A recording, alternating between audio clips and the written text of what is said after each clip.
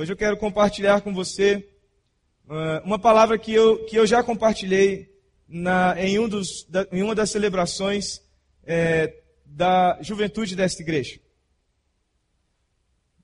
Nós tivemos uma série chamada A Troca. E ela fala sobre um momento. Jesus, um momento da vida de todo cristão. Um momento na vida de todo aquele que entrou para essa caminhada ou pretende entrar para esta caminhada com Jesus.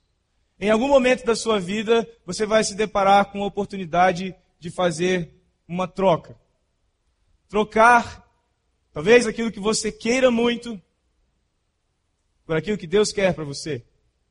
Trocar os planos que você fez pelos planos que Deus fez.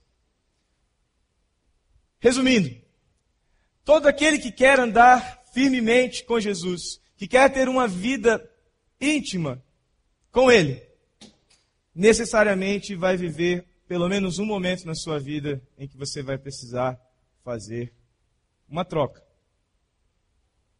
Eu, quando tinha 6 anos de idade, eu fui com os meus pais a uma ótica. Meu pai precisava fazer um óculos e eu fui com ele, com minha mãe, a essa ótica. Chegando nessa ótica, um objeto brilhou diante dos olhos da criança. Um óculos escuro do Pato Donald.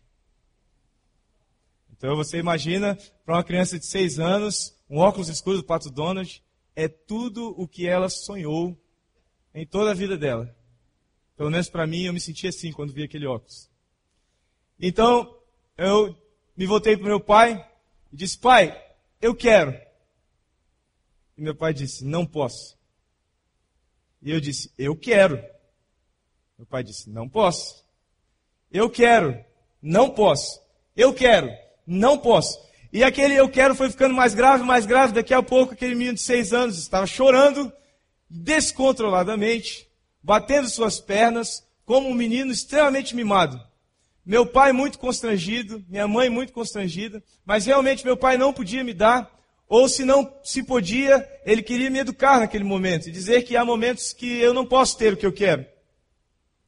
Mas eu fiz um escândalo tão grande, e veja, eu não estou contando essa história com orgulho.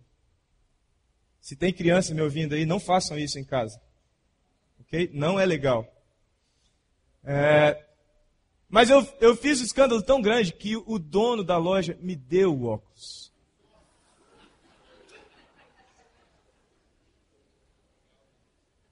Eu não sei se com pena de mim ou do meu pai, mas ele deu o óculos. Sabe o que acontece? Quando eu tinha 6 anos de idade, eu tinha um relacionamento com meu pai que se limitava a ver meu pai como aquele que podia dar o que eu queria. Eu achava que meu pai existia para suprir as minhas necessidades, mais precisamente, as minhas vontades. Mas eu fui crescendo e fui descobrindo que um relacionamento com meu pai poderia ser muito mais profundo que isso. Que meu pai poderia ser muito mais do que aquele que me dá tudo o que eu quero. Meu pai, eu poderia desenvolver com ele um relacionamento mais profundo, mais íntimo, mais amigo, mais companheiro, mais parecido um com o outro. Eu não sei como é na sua vida e no seu relacionamento com Deus, mas eu sei que tem muitas pessoas que parecem uma criança de 6 anos querendo o óculos do Pato Donald quando estão conversando com Deus, quando estão se relacionando com Deus. Elas querem. Elas o tempo todo pedem. E Deus diz, na verdade Deus não diz eu não posso. Na verdade Deus diz, você não pode. Porque Deus pode tudo, Ele pode te dar tudo que você quiser. Mas Ele não quer dar tudo que você quer. Ele diz para você, você não pode ter isso.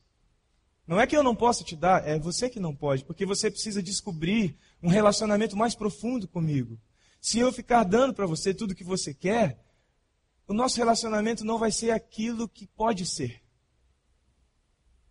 E eu quero falar com você exatamente sobre isso. Existem 2 estágios em que uma pessoa pode estar em relação a Deus. O primeiro estágio é o estágio consumidor. É aquela pessoa que olha para Deus e diz, Deus me dá, eu preciso, eu quero. E todo relacionamento com Deus se resume em buscar de Deus o que você quer, o que você precisa, o que você deseja. E existe um outro estágio da vida com Deus, que eu chamo de discípulo. Você pode ser um consumidor, você pode ser um seguidor. Você pode ser um consumidor, ou você pode ser um verdadeiro discípulo.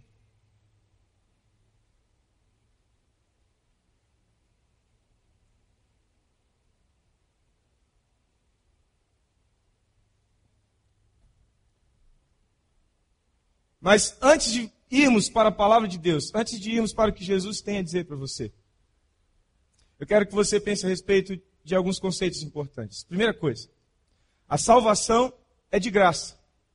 Você não tem que pagar nada por ela. Então, eu não estou falando aqui para você somente de salvação. Eu estou querendo falar para você de uma vida plena. A salvação, muitas vezes, nós olhamos simplesmente como aquele livramento do mal. Livramento do mal eterno. E esse livramento do mal eterno, ele é gratuito. Você não precisa fazer nada. Suas mãos não precisam fazer nada. Você só precisa crer. É o que a palavra diz. Se com a sua boca você confessar, com o seu coração você crer, se tornará então filho de Deus. Salvação é de graça. Mas o passo a mais o relacionamento mais profundo, mais a intimidade.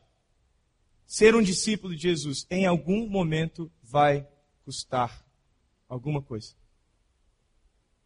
Em algum momento, ser o seguidor de Jesus vai te colocar diante da troca, da escolha, da renúncia. Em algum momento, você vai ter que escolher. E o que nós vamos ver hoje é um episódio do ministério de Jesus, um episódio do relacionamento de Jesus com as pessoas que andavam com Ele, em que Jesus quer te ensinar a respeito disso.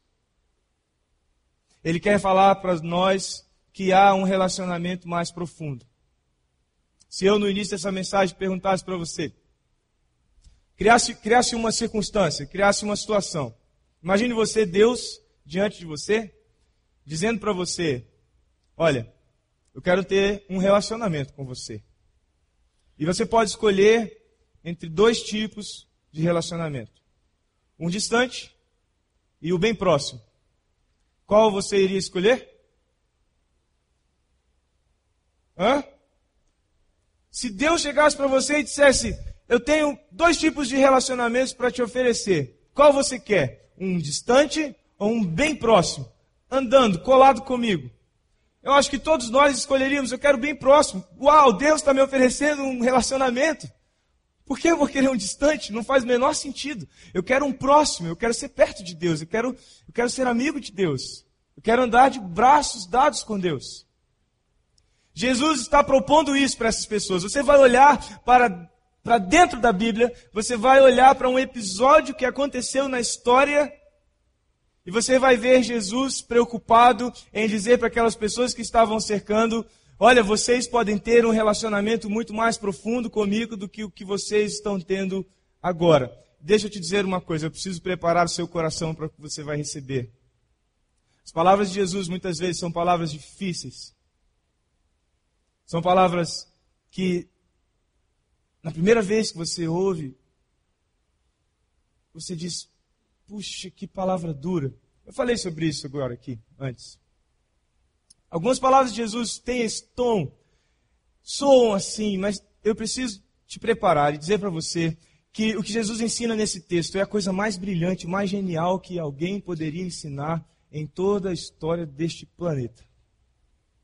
E se você entender exatamente o que Jesus está propondo para você, e você colocar esse ensinamento, você colocar essa palavra de Jesus no centro da sua vida, no centro da sua história, dentro mesmo, arraigado e preso dentro do seu coração, se você colocar isso no centro dos seus relacionamentos, do seu casamento, do relacionamento com seus filhos, com seus amigos, na sua vocação, na sua profissão, se você colocar isso no centro da sua vida financeira, no centro de tudo da sua vida, se você colocar este ensinamento no centro, sua vida será muito mais do que foi até aqui. Sua vida será muito mais plena, muito mais cheia de propósito, com muito mais sentido. Sua vida será a vida eterna já hoje. Porque é isso que Jesus propõe. A vida eterna não é simplesmente uma coisa para o futuro, não é simplesmente uma coisa para quando eu passar daqui para além da morte. Não, a vida que Jesus oferece para nós, essa vida eterna, é uma vida plena a partir de agora, a partir do primeiro momento em que eu entrego o meu coração a Ele e desejo sair de consumidor para seguidor. Veja só. Jesus e seus discípulos dirigiram-se para os povoados nas proximidades de Cesareia de Filipe. No caminho, ele lhes perguntou: quem o povo diz que eu sou? Para aí. Primeira advertência para você: não tente isso em casa. Se você está, assim, querendo saber como as pessoas te veem, cuidado. Maridos, cuidado com essa pergunta para as esposas. Quem o povo diz aí que eu sou? Cuidado, que você pode se decepcionar com essa resposta. Mas Jesus, na verdade, ele não tinha dúvida de quem ele era. Não tinha a menor dúvida. Ele sabia quem ele era. Mas ele queria introduzir algo muito profundo que ele ia ensinar. Jesus tinha uma sabedoria acima de qualquer sabedoria. Ele sabia onde ele queria chegar desde o início, desde a primeira palavra. Então ele pergunta para os discípulos: quem o povo diz que eu sou? E eles respondem. Eles responderam: alguns dizem que és João Batista, outros Elias, e ainda outros um dos profetas. Jesus estava em ascensão, Jesus estava ficando famoso, conhecido. As pessoas que o seguiam queriam relacioná-lo a algum nome também famoso. Alguns pensavam até que Jesus era a reencarnação de alguém. Até uma reencarnação recente, porque João Batista tinha acabado de ser decapitado. Então algumas pessoas pensavam: colaram a cabeça de João e ele voltou a falar. Voltou a andar por aí, né? Não mais sem cabeça, agora com a cabeça. O Frankenstein, né? Tudo coladinho e tal. E começou a falar. Não, eles pensavam: talvez seja Elias, o grande profeta, ou alguns dos grandes profetas da história que ressurgiu e reviveu e veio trazer esses ensinamentos. Mas aí então Jesus volta-se para os discípulos e diz: e vocês? Quem vocês dizem que eu sou? E aí, Pedro. Você conhece Pedro? Pedro é um cara corajoso, destemido. O Capitão Nascimento diria que ele é um fanfarrão. É Pedro. Então Pedro toma a frente e diz assim: tu és o Cristo. Sabe o que isso significa? Ele está dizendo assim: você, na linguagem que a gente usa com os jovens, ele diz assim: você é o cara. Você é o cara que estava todo mundo esperando. Os judeus aguardavam a sua chegada. Nós aguardávamos a sua chegada. Os gregos não entendem muito bem, mas eles também, de alguma forma, esperavam um grande nome, um grande homem, um grande Salvador. E é você. Tu és o Cristo. O significado da palavra Cristo é ungido, o Messias, o Salvador.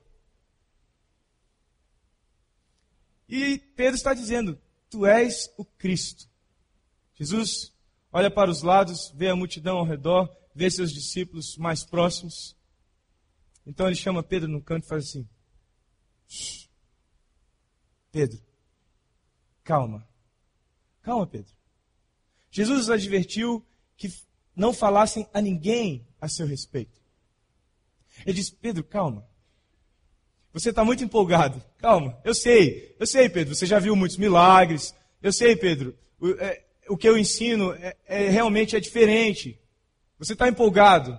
Você está empolgado com essa ideia de seguir um homem que tem os poderes que eu tenho, que tem as capacidades que eu tenho, que tem a sabedoria que eu tenho.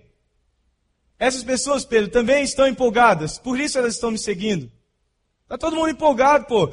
Olha, Jesus fez muitos milagres. Ele curou cegos, ele levantou aleijados, ele fez rodízio de pães e peixes, né? Todo mundo sentado, e aí, vai um rodízio de pães e peixes, então vai lá, multiplica pães, multiplica peixe, todo mundo come à vontade, repete, sobra cesto, leva para casa. Maravilha. Todo mundo seguindo a Jesus. Ele é o cara.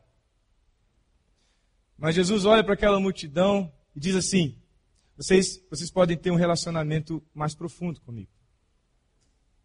Então, ele começou a ensinar-lhes. Jesus para e diz assim: momento escolar, ok? Vocês estão aqui me seguindo, estão vendo tudo que eu faço, tudo que eu posso fazer, mas eu preciso que vocês aprendam algo mais profundo. Estar comigo, me seguir, não é somente receber, ganhar, se dar bem, ganhar notoriedade, ficar famoso, contemplar milagres. Não é somente isso. O relacionamento comigo pode ser mais profundo. Volta aqui um pouquinho. Então, ele começou a ensinar-lhes que era necessário que o Filho do Homem, o Cristo, o Messias, o Salvador. Imagine Jesus começando a falar: ok, sentem-se, eu vou ensinar-lhes. É necessário que o Filho do Homem... Então todos arregalaram os olhos brilhando, e vamos aprender sobre quem ele é e o que ele veio fazer. Ele veio mudar o planeta, ele veio dominar todos os lugares, ele veio fazer a grande diferença que nós esperávamos que o Messias fizesse. Então Jesus começa a ensinar-lhes e diz: é necessário que o Filho do Homem sofresse muitas coisas e fosse rejeitado pelos líderes religiosos, pelos chefes dos sacerdotes e pelos mestres da lei. Fosse morto e 3 dias depois ressuscitasse.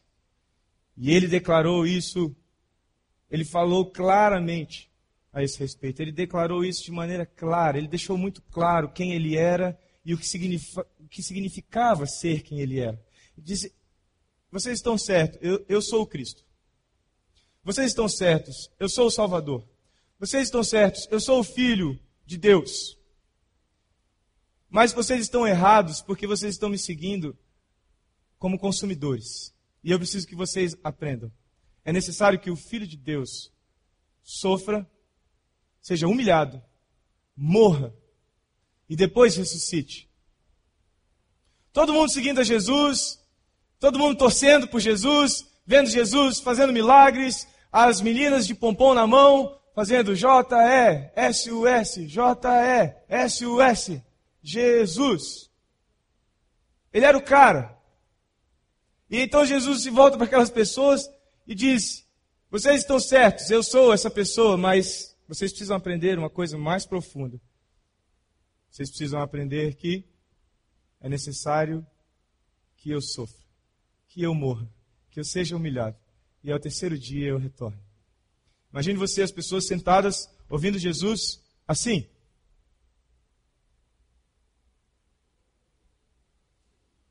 Decepção total.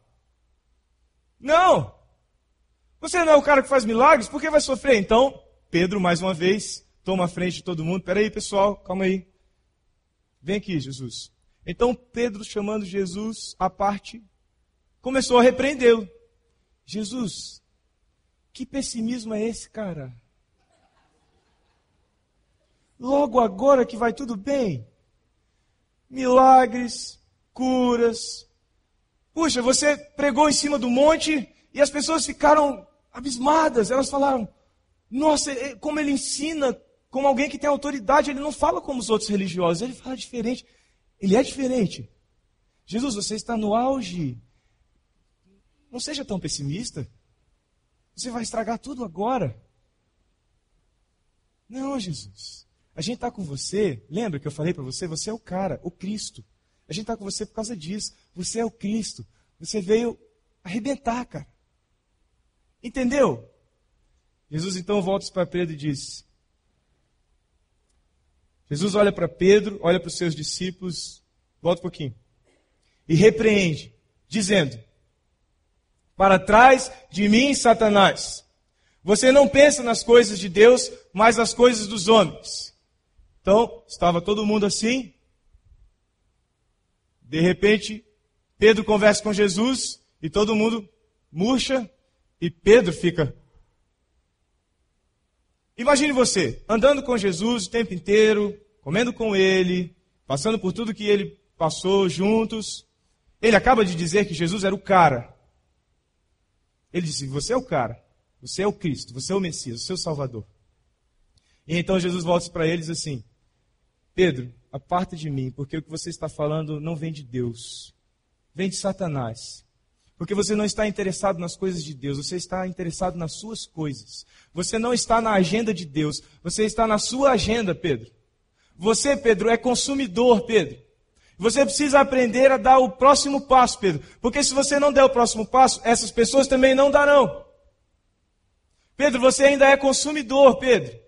Você precisa dar o passo e descobrir que há um relacionamento comigo muito mais profundo, que tem muito mais sentido. Você precisa descobrir que a vida plena que você procura, a vida eterna que o seu coração deseja, não está nas suas coisas, mas está nas coisas de Deus. Não está nos seus planos, está nos planos de Deus.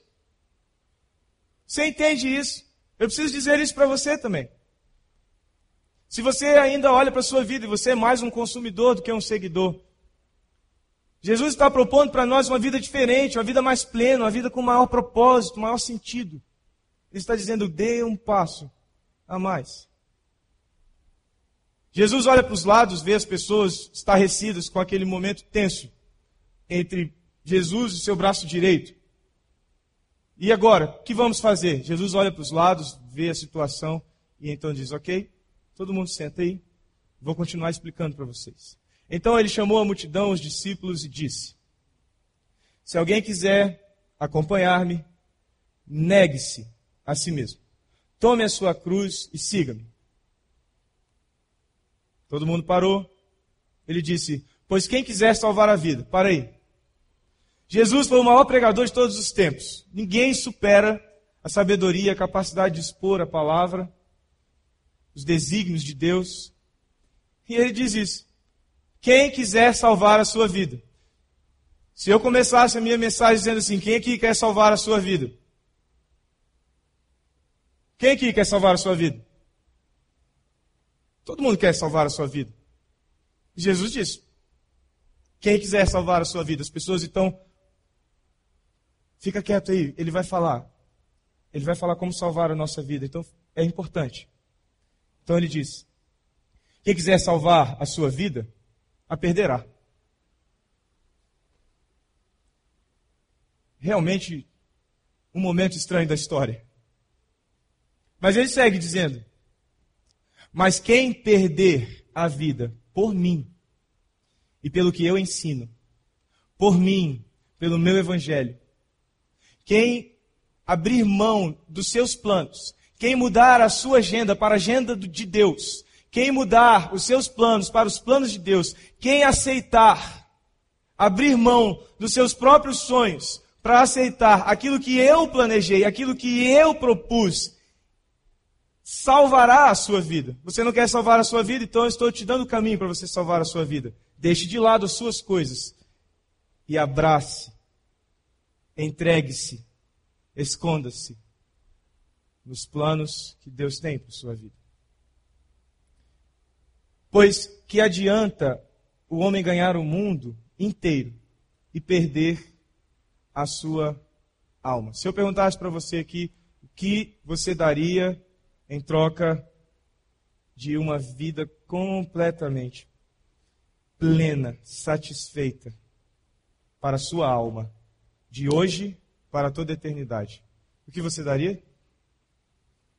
Eu tenho uma resposta. Vê se você concorda comigo. Tudo. Eu daria tudo. Se Deus dissesse para mim, eu tenho uma vida plena, perfeita para você viver. Eu tenho uma vida para te propor em que o anseio da sua alma será saciado. Ele propôs isso para uma mulher chamada samaritana na Bíblia. Ela não tem nome. Nós não conhecemos o nome dela. Ela é conhecida como samaritana. E ela estava buscando água no poço e ele diz, eu tenho uma água para você, que se você beber, você nunca mais terá sede. Essa é a proposta de Jesus para nós. Essa é a proposta de Jesus para essas pessoas. De que adianta vocês fazerem planos, sonharem, terem a sua própria agenda, ignorando os planos, os propósitos e a agenda de Deus? De que adianta? Vocês não serão satisfeitos, vocês não serão felizes, vocês não terão a vida plena que vocês buscam. Se vocês querem uma vida plena, abram mão da sua agenda, deixem de lado os seus planos e aceitem os planos que eu tenho. Aceitem a vida que eu proponho. E aí vocês vão deixar de ser consumidores e vão se tornar então verdadeiros discípulos, verdadeiros seguidores.